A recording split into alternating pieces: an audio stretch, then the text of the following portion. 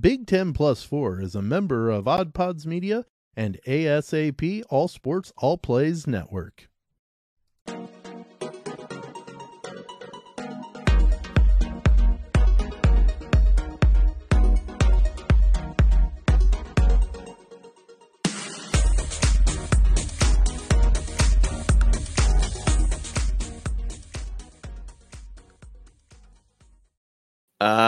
It is the most wonderful time of the year. Welcome into Big 10 Plus 4 March Madness Edition. College Sports Midwest Perspective, Blue Collar, Blue Blood. Sam and I both love Big 10 basketball. We've been following it ever since it tipped off, and we are hoping that we see a little bit more success than we saw the last couple of years here in this big dance. That would help our narrative out a lot. For sure. It would make our promo a lot more effective, wouldn't it? Yeah, where we say, are you tired of hearing how the Big Ten can't get it done in the big dance? Where, again, the Big Ten had 9 teams in last year, 9 teams in the year prior to that. The year before that was the COVID year, but 9 teams in each of those, and 1 team has made it to the Sweet 16, I believe, in both. And this year they're in the NIT. That was Michigan. So somebody's got to step up to the plate. We're going to be talking about that today. But one thing you have to look at, how crazy and absurd this basketball season is. The preseason number 1 chose to opt out of the NIT because they had such a horrible year. And is it because North Carolina was afraid they were going to get bounced? Well, it could be. We saw last night in the Big Ten, Rutgers got bounced in their first game in overtime to Hofstra. Well, and honestly, and the more I got to think about this, and we can get into this, would they have opted out if they were in the first 4? No. You don't think so? No, I don't. Okay. Because I don't know. Crazier things have happened, I guess. But anyways. And I thought I read a story last night that said they anonymously voted. All the players did. They handed out cards and had the players vote, and the majority of them just said no. And that's kind of how they came to that decision, which is interesting. But then again, like you have Michigan playing in the NIT last night, and Jet Howard sits out because, I mean, it's kind of like bowl games in football now. They said it was an ankle injury, but I think, it's one of those that you can maybe fudge some stuff and make it more viable that they sit out. And it's because there's no interest to potentially hurt yourself leading into a draft. Maybe. Yeah. I don't know. It's interesting. But the good news is we do have 8 teams from the Big Ten into the big dance this year. Should be 9.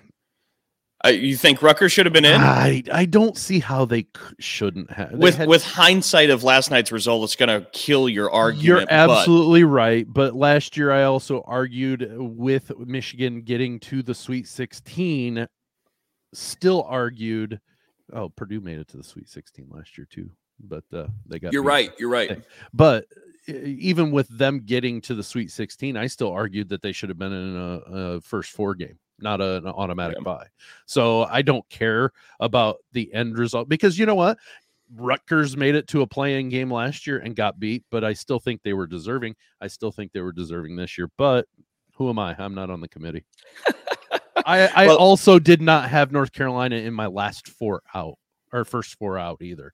The committee did. Yeah. So Sam's got a couple bones to pick here early on in this one, but we do have a couple first 4 games played. Last night we had a sensational game between Pitt and Mississippi State. I mean, I don't know if I can't recall the last game, and I know there has been. This isn't a first time ever, but I think there was like 7 minutes still to go in the second half, and there had already been 19 lead changes. It just was bucket, bucket, bucket, bucket, bucket, bucket all the way through. It was incredible. If one team went cold, they both did. Yep. It was just like always just boom, boom, boom, back. It was just holding a mirror up to yourself. Like it was a phenomenal game. Not play styles were different, but you get what I'm trying to say. The results and productivity. It was incredible. So we've had that game down. Today we're going to have Arizona State playing Nevada in that 11 seed matchup. And then Sam, of course, our resident Purdue fan, he's going to be tuned in, and so will I, matter of fact. One. Yeah, Texas Southern, and I should back up. That is actually the first one. That one's tipping at 6:40. Okay. Arizona State, Nevada will tip at 9:10, but Texas Southern and Fairleigh Dickinson will be tipping off at 6:40, and the winner will take on the Purdue Boilermakers. Dalton, why is it you have a rooting or like an interest in that game as well? Got a cousin through marriage that is actually the head coach at Fairleigh Dickinson, Tobin Anderson.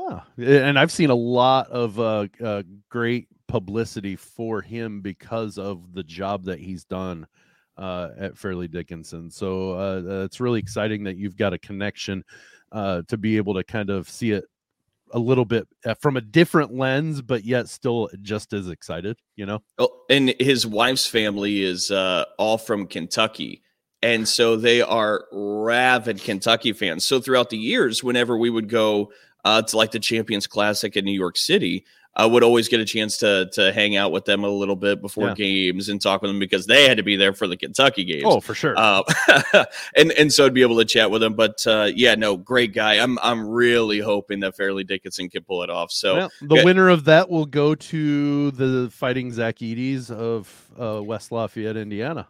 That's correct. That is absolutely correct. But that should be a lot of fun. And then again, we got 8 teams from the Big Ten into the Big Dance. And I think we're going to be talking about all of those matchups here throughout this show. We'll glance over at the women's side too, and what's taking place there involving Big Ten teams. But let's start with the men's group. And I don't know exactly the best way to maybe dissect or tackle some of this.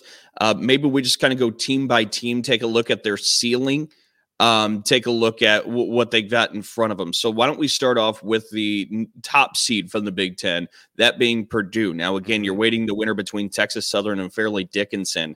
But what do we believe the ceiling is for Purdue? What do we think is maybe the reality or the theory that we each have for them? You tell me if I'm homerizing or if this is legit. I think their ceiling is a national championship.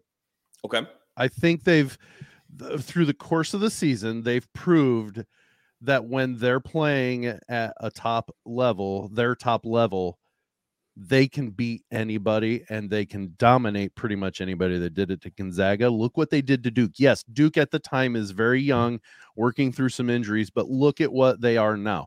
We're going to look at body. Purdue beat them by, I think, 17. They beat Gonzaga by, I think, 18 because it was the first time a team unranked had went and beaten 2 top 10 teams by double digits like that. I think their ceiling is a national title. I really, really do. I don't consider that, even though I'm a Purdue guy, as me being unrealistic. Mm-hmm. Now, if I look through it, honestly, I think I'm going to have them go to the Final Four. Okay. The way things match up, there's going to be a tough potential second round with Memphis. Mm-hmm. The Sweet 16 could be against Duke or Tennessee. But I still think while Duke is a lot of people's darling dark horse to go to the Final Four and even win the national title, not to win the title, but I like them in that region. And I don't discount that, but honestly, the way Purdue has been doing it lately, yes, they've been getting out to leads, giving it up, but look at the fact that they still, after that, 4 out of 6 that they'd lost, they've still figured out ways to win games. And I think that they're starting to at least come around a little bit more. Fletcher Lawyer finally got some shots to actually fall. It doesn't matter if it rolled around and sat on the rim and then fell down. It doesn't matter. Dalton, when you were playing, if you were cold and you started getting just a couple of shots to fall, you would start getting your confidence, and all of a sudden more shots would fall. So I think Fletcher Lawyer might be a little bit getting into it. Mason Gillis started getting some shots to fall. So it's not that they're back to their high performance at the beginning of the year, but honestly, I think they're starting to get at least back to a higher level to where I think Final Four for me is at least viable as a legit. That's where at least I'm going to get them to. At least. I haven't considered my Final Four and those games yet, but I've got a couple of things that I think help your argument, and I got a couple of things that go against your vision. Sure. I think the things that help is that East region can get real messy real fast. I think out of all the regions, that one has the most potential for upsets. There are I people think that even saying wild. That Oral Roberts could beat Duke like that because Oral Roberts won 30 games. I've watched a fair amount of Oral Roberts this year. Don't ask why. It's just what I kept finding, and they were really good this year, so it was fun to watch them. But I'm not saying that it will happen, but it could. They've got a great 7-footer who is legit, and they've got a great backcourt as well. So I'm kind of interested in that matchup. It's the 5-12, of course, which is always the stereotype in March Madness and the brackets. So I'm curious about that, but I think that region can get real messy. And I think any region that gets messy gives your favorite team a chance because it's muddied up. I also see an Elite Eight matchup of Purdue, Michigan State. I could. I really don't know what to do with that bottom half. Yes, I know. That's why I asked that. Michigan State, and of course, I have a large interest in Michigan State. They've shown that, believe it or not, they've shown when they're hitting shots, especially tough shots, which they've done throughout the year, they could be a tough out for anybody. And when Tyson Walker is hitting tough step backs in the face of defenders, it's going to be tough to deal with. I mean, they're the third or fourth best three-point shooting team in the country. And we know in these brackets in March Madness, guard play carries you. I think they could end up maybe making a run to that spot, like maybe the Elite Eight. They could also lose to USC in the first round. Consistency consistency is a major problem with Michigan State, but they are absolutely capable of going on a run there. I think they have a path. It's just about if the switch is on or off for them. In a couple of ways, in terms of just shot making, but also mentality, effort, some of those other things. But if they flip the switch on, there's a path for them there. But for Purdue, I also love, I'm into metrics quite a bit, and I think you're hard pressed to find anybody better than Ken Pom. When it comes to some of these different things. And Purdue's adjusted offensive efficiency, 9th best in the country, adjusted defensive efficiency, 23rd in the country. And you want to be top 25 in both of those to really be a national title caliber team. I do want to add that this is different, completely different than it was last year. They were not a good defensive team last year. Mm-hmm. They were great offensively.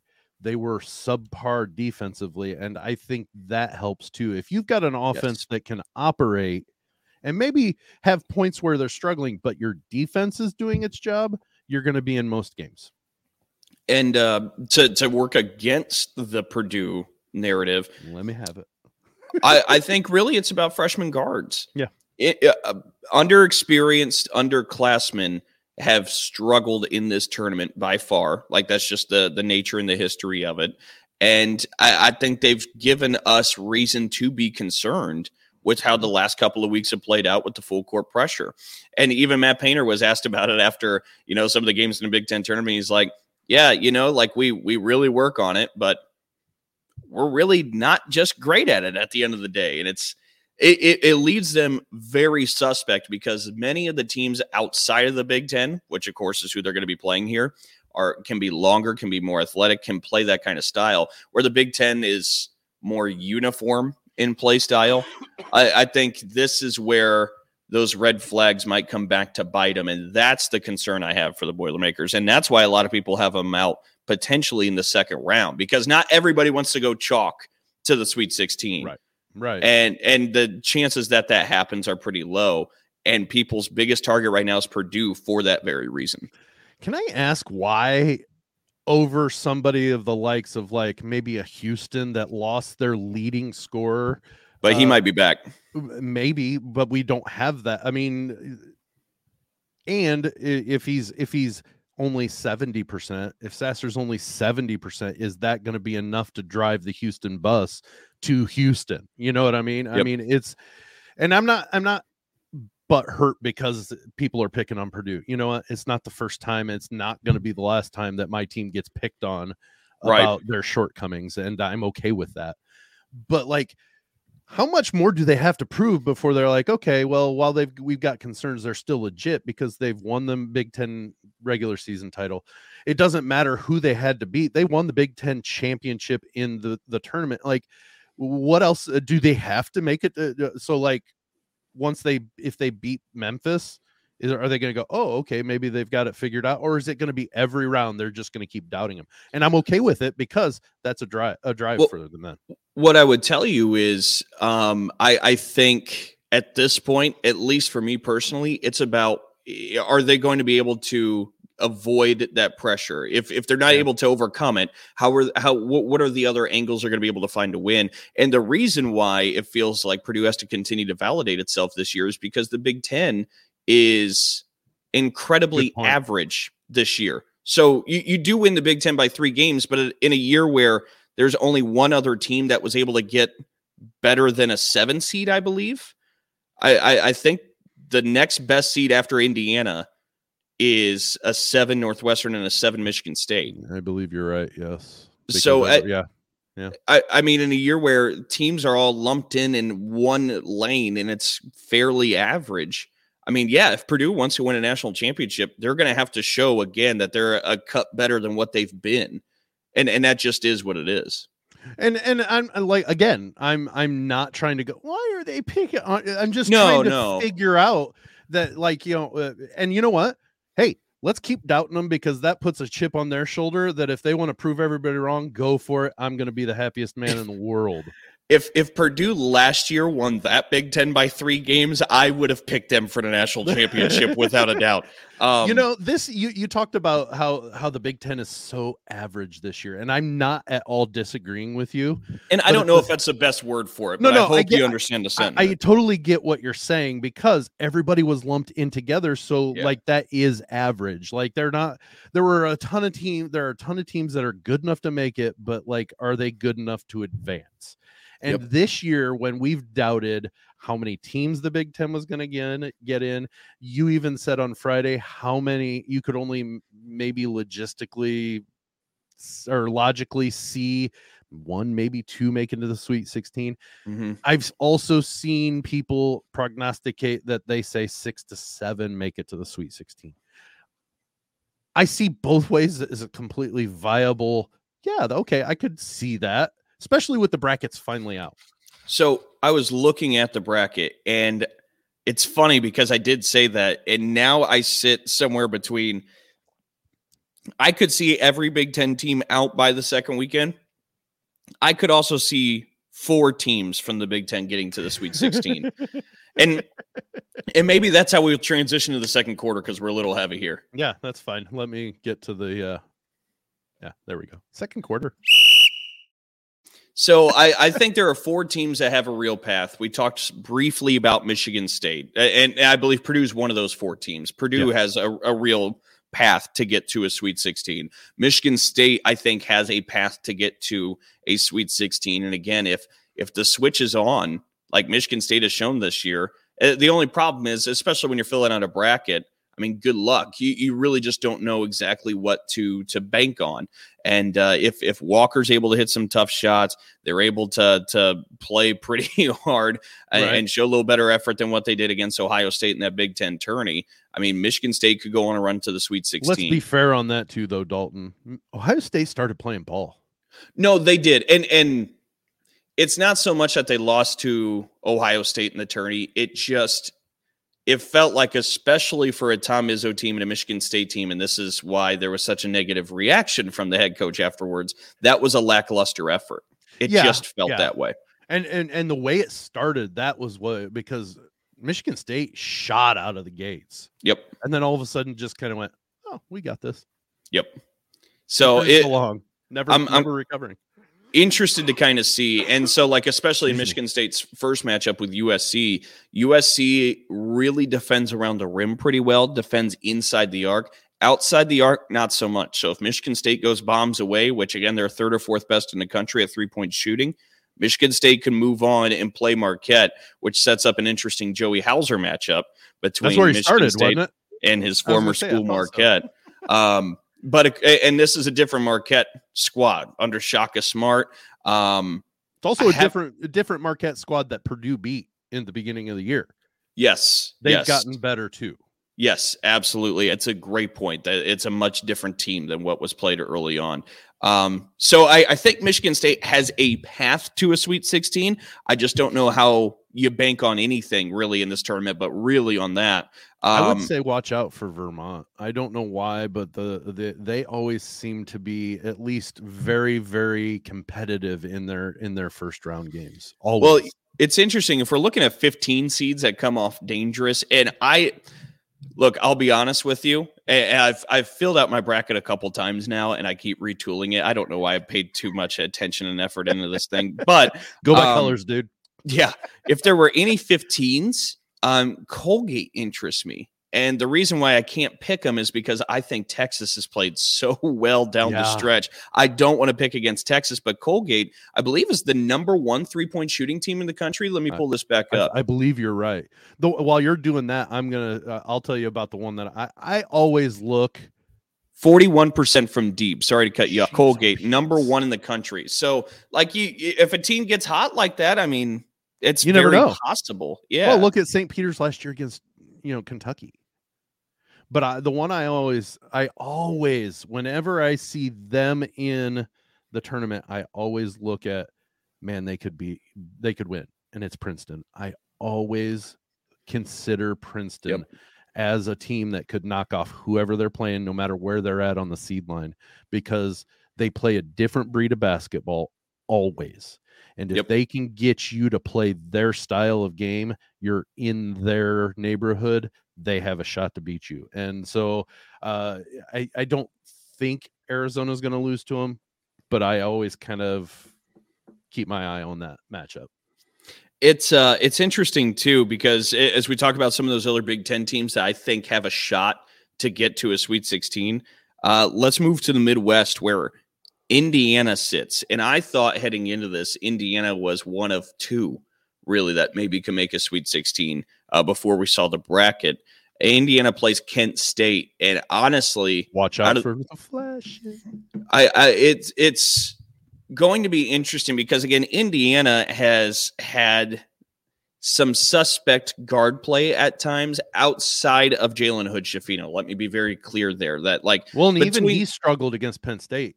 He was inconsistent throughout the year. Absolutely. But outside of Trace Jackson Davis and Jalen Hood-Schifino, I get a little concerned about what's going to happen to Indiana offensively. Now, I love that versatility they bring. Sure. I think they're able to do a lot of different things with the size and the different rotations they're able to throw at you.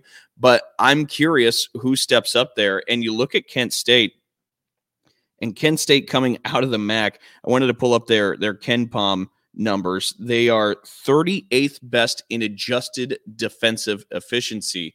And so I'm curious if they kind of turn us into a rock fight, maybe if the Flashes can't pull one out. Yeah. And again, not me being a Purdue guy, I have considered this as an upset, early round upset. And it's because let's think about it. What I've been talking about the past 3 weeks is IU struggles outside Assembly Hall. Yep.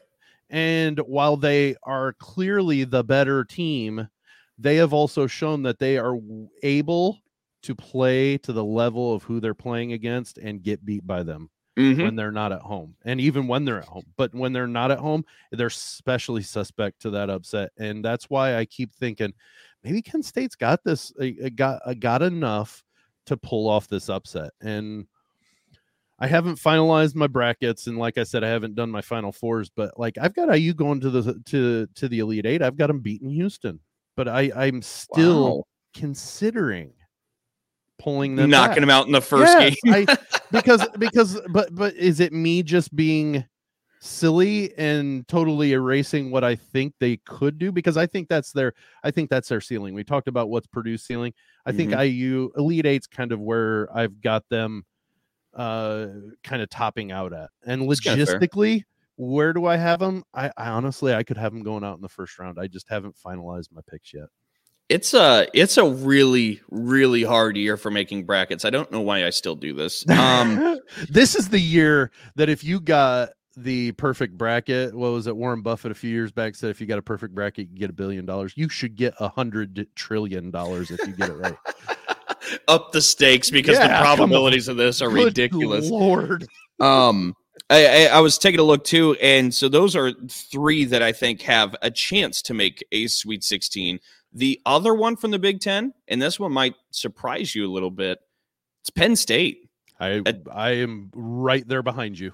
10 seed there in the Midwest. They're going to start with Texas A&M. Texas A&M, of course, has my heart a little bit because former Michigan State player Julius Marble plays there. Yes. But that being said, Killer that stash, means dude. I know. I love Julius Marble. I really do. And he's a great post player, but that does mean they're undersized there. And where does Penn State hurt? Their front court. Their strong backcourt. And as we've said time and time again, guards can carry you in this tournament. Penn State has upperclassmen and a ton of talent around that perimeter. I think Penn State's able to maybe get hot enough where they could not just maybe win against Texas A&M, but they could maybe upset Texas, just given how guard-oriented it is. Now, given, again, we're just really taking shots in the dark here, and we're just exploring possibilities. But I think if you have an upperclassman backcourt that shoots well from the outside, that's just a good rule of thumb to start with when looking at teams that could maybe get hot. Well, and I told you last week, and you kind of, really? But it was before the tournament had played, or the Big Ten tournament had played out, and Penn State made it to the finals. I said that I thought that they've got enough there, and Jalen Pickett is enough of a horse that he can put the team on his back and score 40 points and win a game. Mm-hmm. You know, and he could do that multiple times if needed. Now, I'm not saying that they could make a run to the Final Four with him doing that Kemba Walker style, but I think that it's definitely something that they could do. And honestly, if of all the upsets, barring a 16-1, 15-2, even a 14-3, that win of Penn State over Texas would be my big upset of the first weekend. Mm-hmm. Because of how well Texas is playing. But the fact that Penn State's a double-digit seed would make it, to me, just that biggest one, but I wouldn't be shocked by it either. Oh, I've picked so many upsets. That's why my bracket is stupid. It's so stupid. I said stupid it's going to do well. You know that, right? I finished scribbling it out, and I looked at it, and I said, thanks, I hate it. Like, I just, it's not going to work well, but, yeah, no, and it's interesting, but I think Penn State really has a good shot at maybe making a run, because especially, too, we talked about the lack of front court play for the Nittany Lions. As they play, and I quote Brad Underwood, booty ball, with Jalen Pickett backing down defenders. I think that just creates so many options. I really like Penn State to maybe make a Sweet 16 run. But so those are the 4 that I looked at, and I looked at the brackets, and I said, I can see a trip to the Sweet 16. Purdue, Michigan State, Indiana, Penn State. Anybody I'm missing to you? No, because you look at what second rounds would be coming if they were to win. So if Illinois wins, they're going to play Kansas. I don't see them beating Kansas. Same. If you look at where I lost my Northwestern, if they beat Boise State, they're going against UCLA.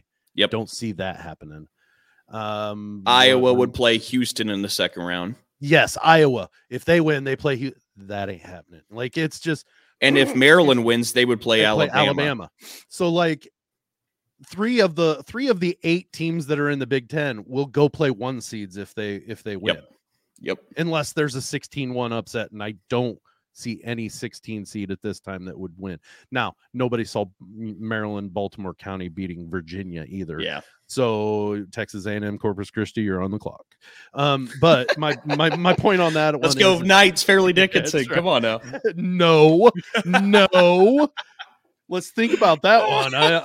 No, bad Dalton. Almost walked you into it. You notice I know my schedule. Then is what I. Yeah, you're on it. But if Fairleigh Dickinson wins, I get to see them play because I'm going to be in Columbus this weekend to cover the first 2 rounds. So if Fairleigh Dickinson wins, I'll be sure to put bugging their coach's ear to, hey, let's ease up. All right. Let's be happy with the one win in the dance. All right. We're trying to make it to the Final Four for the first time since 1980. I was Sam. 6 months old when they went to the Final Four last, sir. Please do me a favor. That's wild to think about too, and that's why I was recently going through the Purdue NCAA tournament just stuff, because it's the fourth time they've ever been a 1 seed is this year here. The last time was 1996, and to think about, they got beat in the second round by Georgia. To think about those teams, and there hasn't been a Final Four in 43 years. It really is fascinating, and Purdue fans are saying we're due. Yeah, and you know, their best chance was the year before that year that you were talking about, when Glenn Robinson was a junior, got beat in the Elite Eight by Grant Hill and Duke. They had a 13-point lead in the first half and ended up getting beat. It was heartbreaking because Robinson struggled in his last college game, and if he would have just had an average game, they would have won by 15 points. Like that's how frustrating it was. But whatever on that one. But I want to draw the likenesses of another time they were a 1 seed, and that was in 1988.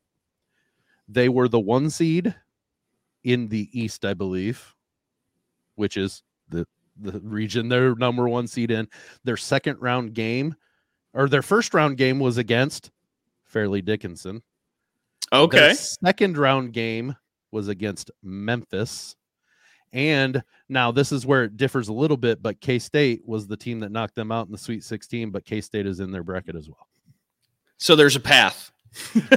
There's a legit path to where this is, okay, let's right the wrong from 1988 and that team that should have made it to the Final Four. Let's correct it, and let's do it this year. So that's wild. And I keep thinking too of Purdue teams. I can't help but think about in my lifetime 4 years ago, that 2019 trip with Carson Edwards just going bonkers. I saw a tweet, and I don't remember who it was off the top of my head, but they said the most heartbreaking loss for your team in March Madness, and I was heartbroken when Duke beat Purdue in the Elite Eight. That game against Virginia is way more heartbreaking because half-court pass with 2.5 seconds left, and the clock doesn't run out of time. It was just about the most incredible play I've ever seen in basketball. It was ridiculous. It was so improbable. The announcer thought the guy hit a 3 to win the game. Like that. Like seriously, he said for the win, and the guy's at the elbow of the lane, and he says for the win. Oh, they win it, and then he had to quickly backtrack because he realized he wasn't beyond the 3-point arc, which logically, that's where he should have been if with that type of pass to make it to where he was. He should have been further away from the hoop, but no, he was 15 feet away. It was one of the best passes that's ever happened. It is so still one of those heartbreaking that Purdue should have been in the Final Four that year. And I'm not bitter. It's just heartbreaking. You know, there's a difference between bitterness and heartbreak.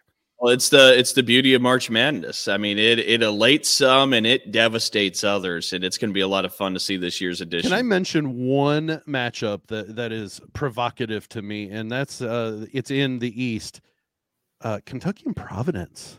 Yep. Providence has been such a strong team at times. Now, don't get me wrong, they're an 11 seed. Well, let's say it this way. They're not a higher seed because they've struggled at times, you know, and so they're probably a lower seed, but I could see that being an upset to where Providence advances and plays in the second round because the way Kentucky struggled at times this year as well. Much like we talked about Michigan State's inconsistency, Kentucky's in the same boat. I mean, you just don't know sometimes which Kentucky team's going to show up. Yeah. No, it's going to be really interesting. But let's go ahead, hit halftime. We'll come back and break down the rest of the Big Ten. For sure. You are listening to Big Ten Plus 4, hosted on Anchor and StreamYard.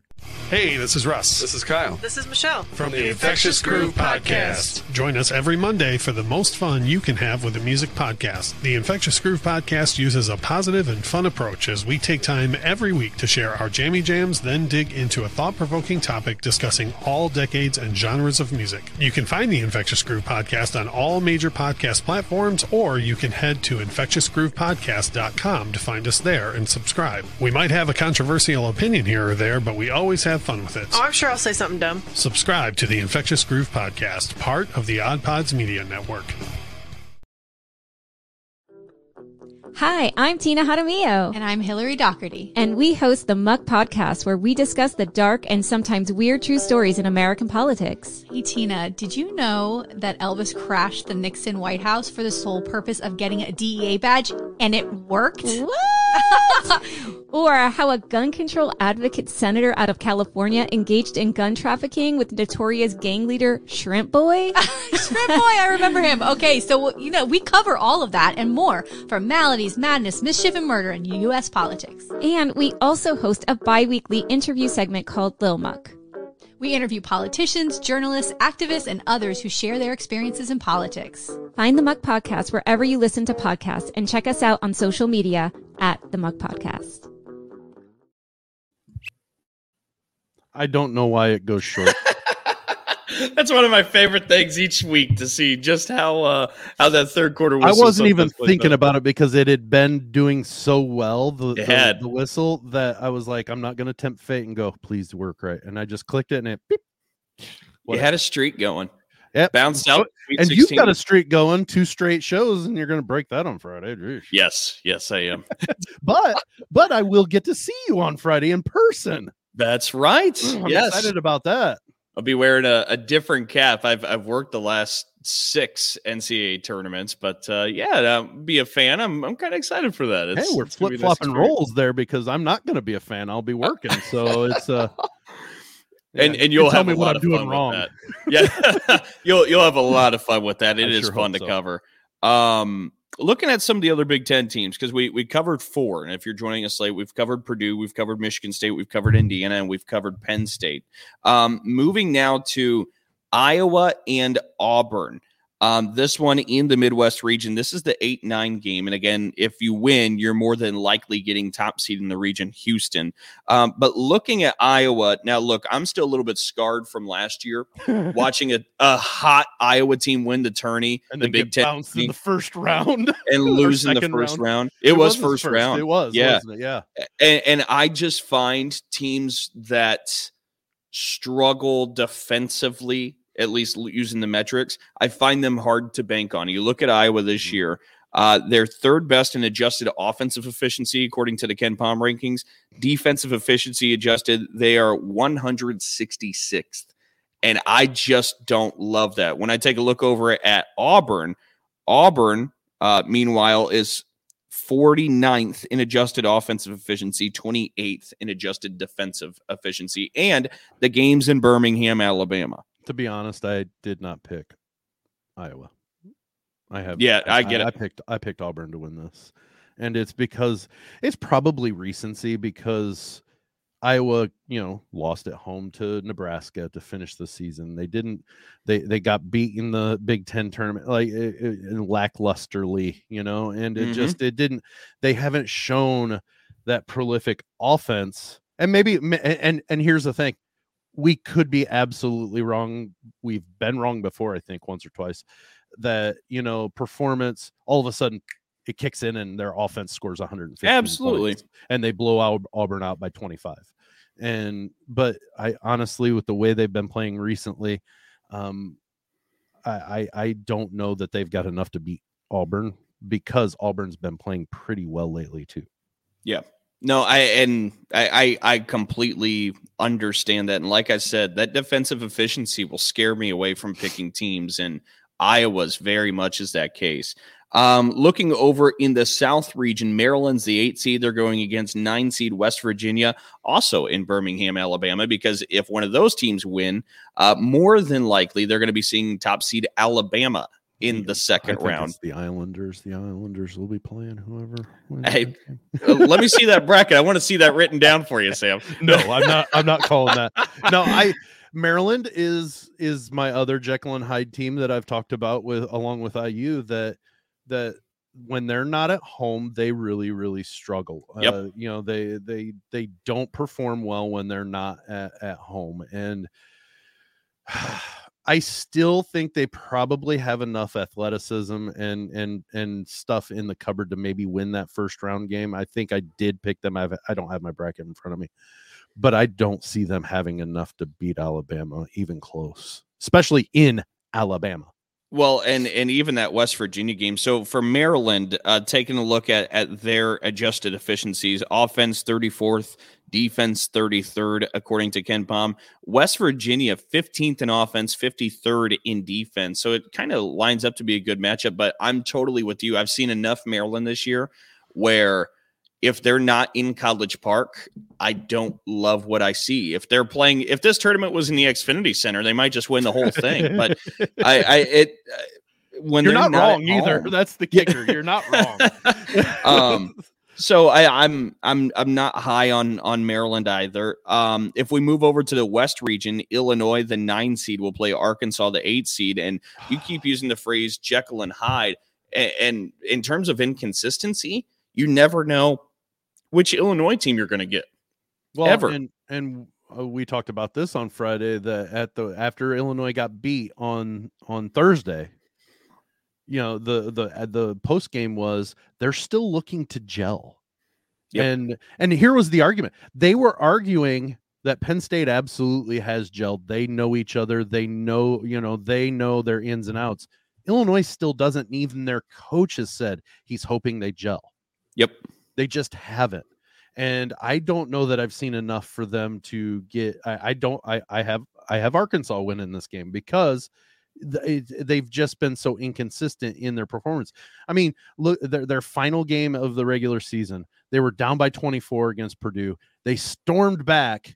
They still lost, but you're like, okay, maybe they're starting to figure some things out. And then they go into the tournament and play like they did. And it didn't.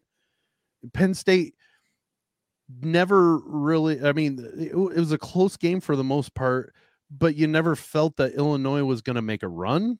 You never felt that they were going to grab hold of it and take. It was almost like they're sitting there going, oh, we hope we win. We hope we win. Instead of, damn it, we're going to win. They didn't have that killer instinct to where all of them were firing on the same cylinder. And I don't have the confidence that they're going to put together 40 minutes to win. Completely agreed. And that goes full circle back to Brad Underwood's presser early in the year where he just made a fart sound into the microphone when asked about leadership on the team. But I mean, it's trying to figure it out. That's the kicker. It's still trying to be figured out. And that heading into March Madness does not necessarily make me the most confident in that squad. The other Big Ten team we still have to talk about, Northwestern, a 7 seed there in the West region. They're going to be taking on Boise State, the 10 seed, and the winner you imagine might get to see UCLA in that second round if they're able to beat UNC Asheville. But for Northwestern, this is an interesting one because you look at the Ken Palm rankings for both Northwestern and Boise State. Boise State's defensive efficiency, 14th. Northwestern's 13th. I mean, this could be a defensive It's going to be fight. 32-34 final. Like that. I honestly, it could be in the low 50s as an overall score for both teams. Like they're both really, really good defensively. And for what we've turned March Madness into, it's going to be a boring game.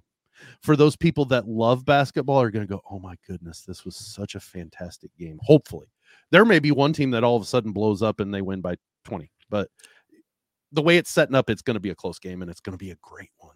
Which I saw Matt Norlander tweet this out last night. And this one kind of caught me by surprise. We didn't have a buzzer beater in last year's March Madness.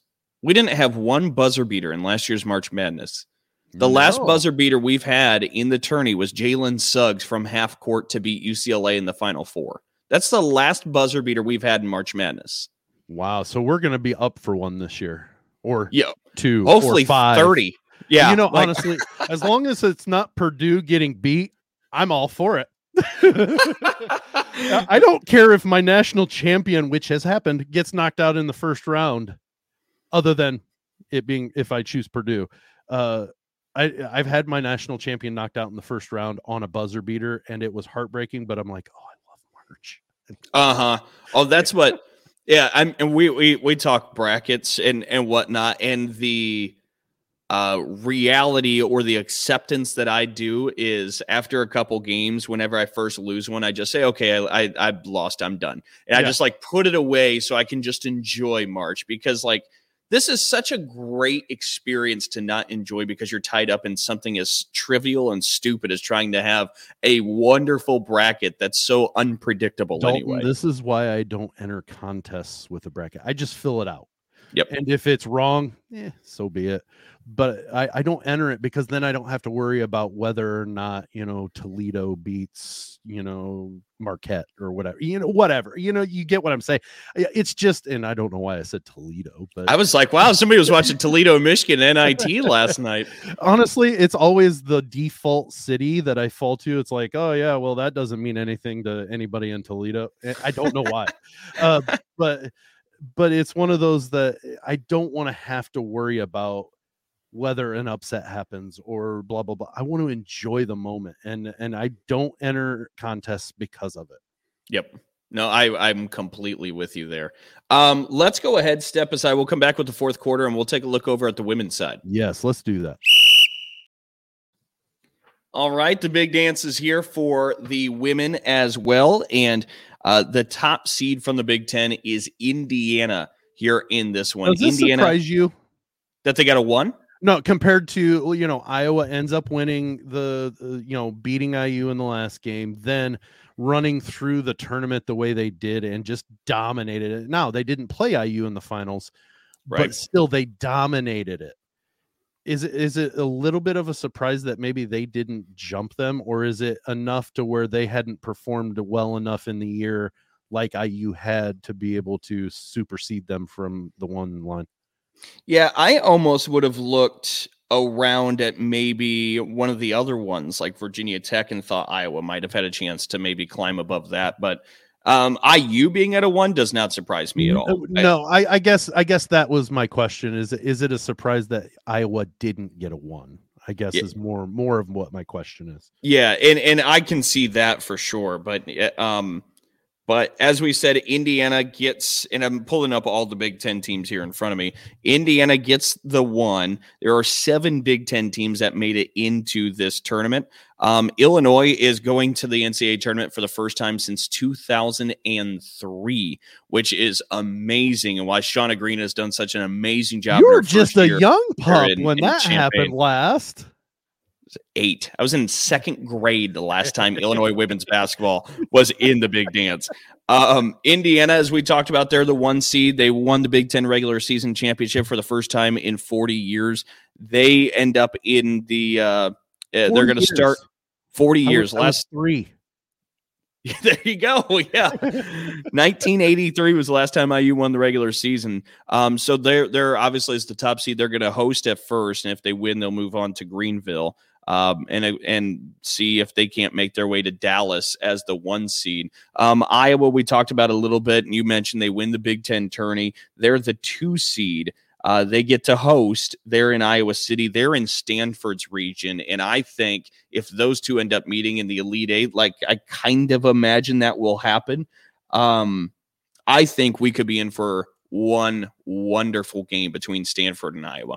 And we're still at the point in the women's game that the parity isn't as widespread as the men's, and that's not downgrading anything, but you can go a little bit more chalk to get and expect chalk to get to the Elite 8s. Yes, no, it's absolutely fair. I mean, it just plays out more. It's gotten better from when I was younger. Yes, because when I was younger, it was Louisiana Tech, Tennessee, and then a bunch of others. That could get there but didn't. North Carolina was in there and stuff, but like now it's working out, and then UConn obviously worked its way, but now it's worked out to where you've seen Baylor be dominant, you've seen now South Carolina be dominant, you've seen UConn be dominant. Yeah, I mean it varies a lot more now. Yeah, no, I completely agree. And Maryland ends up being a 2 seed in one of the teams you just mentioned, South Carolina's region. And that's where it gets interesting. I think Maryland could absolutely go to the Elite Eight, but I think when they run into that buzzsaw that is South Carolina at 32-0 and Aaliyah Boston, I just don't know. I think South Carolina is a different team right now. I agree, but I think honestly, looking through all these teams of all the 2 seeds, if there was a 2 seed that could beat South Carolina, I'd say it was Maryland. Fair enough. Of the 2 seeds, I don't think there's enough athleticism on Iowa. Maybe UConn, but UConn, I think they did play, didn't they? South Carolina, I believe so. Yeah, earlier this year South they Carolina did handled them. I'm not saying that Maryland's going to beat them, but I think if of the 2 seeds, and I don't know enough about Utah, I guess, but I would say of the 2 seeds, if there was one that could upset South Carolina, I would say it's Maryland because of their athleticism and their length. So long, so athletic. I mean, Diamond Miller runs the show there in College Park, and averages 20 a game. Monica Zananu only took 4 shots in College Park. Yep. And that's because of the athleticism and the length down low for Maryland that they were required to take threes. And I know some about South Carolina, but like if they struggle from outside and because they can't get down low against Maryland's got a shot if they can get there. I again, not saying it's gonna happen, but I think it could. It's not out of the realm of possibility. It's just not likely. Yeah. And we'll take a look over at the 3 seed Ohio State, who will be getting to host there in Columbus as well. What a time to be in Columbus this weekend. I know. Jeez Louise. Well, and between Dayton just down the road having first 4 games throughout the yesterday, today, and then you have Columbus men's and women's basketball. It's sensational. Well, and Purdue plays St. John's in Columbus. Yep. Tomorrow. And so there's a lot going on in Columbus for the whole tournament weekend. It's pretty exciting. It's a place to be if you're a basketball fan.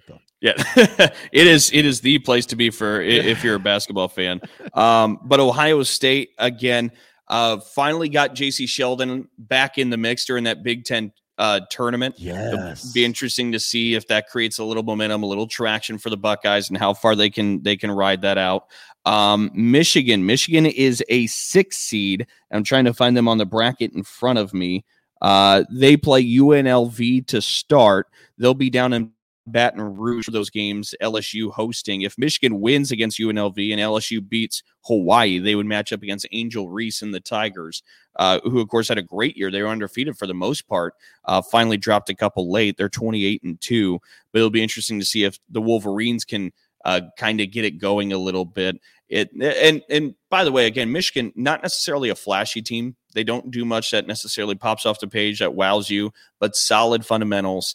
It'll be interesting to see how that plays. And then finally, you mentioned Purdue playing St. John's, and Purdue makes it back under Katie Gerald's. And you can already see, this is just the second year for Katie Gerald's, and her first year was accelerated. She wasn't supposed to necessarily take the reins right away. But ended up having to be kind of thrust into the situation 40 days before the season started. And now here in year 2 has the Boilermakers dancing once more. I think you see big things on the horizon for Katie Gerald's and the Boilermakers. I sure hope so. Purdue went, they've won a national title in my lifetime. Granted it was 20 plus years ago. I believe they're the only Big Ten team to win a national title. They're the only Big Ten women's team to win a national Maryland title. Was in the ACC back when they won theirs. So they were there. I don't consider that, even though technically I think they probably would say that counts or whatever. I don't think they would, but I just wanted to clarify for anybody who gets. But you've seen them at there, and then they've just progressively, and they've had good seasons, but they just weren't producing. And Katie Gerald's, who was a phenomenal player, but for her to turn things around and get them back in year two, that's a great job. And really quick, I'm looking at the excuse me, the bracket for Seattle 3, I guess is the way they're numbering it. Yep. I think Ohio State could go to the Final Four. You got them getting by UConn. Likely, maybe not, but UConn isn't the UConn of old. They're not the, oh my goodness, UConn. They've gotten you beat. What is that line from Catch Me If You Can? You know why the Yankees win? It's because everybody's staring at their uniform. Uh-huh. And they're not that UConn anymore. They're not bad. Don't get me wrong. The one that won 100 and some games in a row. Correct. But they're beatable. And Ohio State hasn't had JC Sheldon for most of the season, and they're working her back in.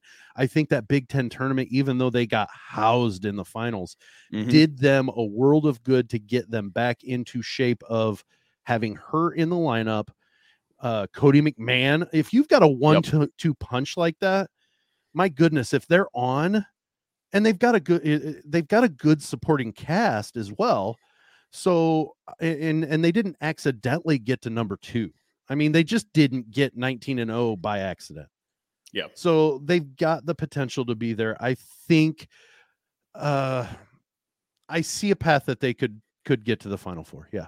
Interesting. Okay. Well, this should be a lot of fun to see how it plays out. Hopefully, all of you listening have been very smart and cleared out the weekend, so you're not doing a thing. Because especially if you're kind of like us, where you're going to be trying to inhale both the men's and women's basketball sides, it's going to be so much. I think Friday between the men's and the women's, you'll have 32 games to take in. So go ahead, clear out the schedule, just sit down and just take it in. And also, don't go by what we're saying to make your picks. Oh gosh, no. We use logic, and March Madness is anything. Yes, we should know by now that there is nothing logical about what happens in March. It just is not what happens. It's so funny when I was first trying to fill out the bracket, and I was looking, and I had all these metrics in front of me, and I stepped back and I said, I know too much now. Like this can't play out right, because now I've got too much in my head. Dalton, you were part of my family and friends pool last year. You finished last. My 7-year-old won.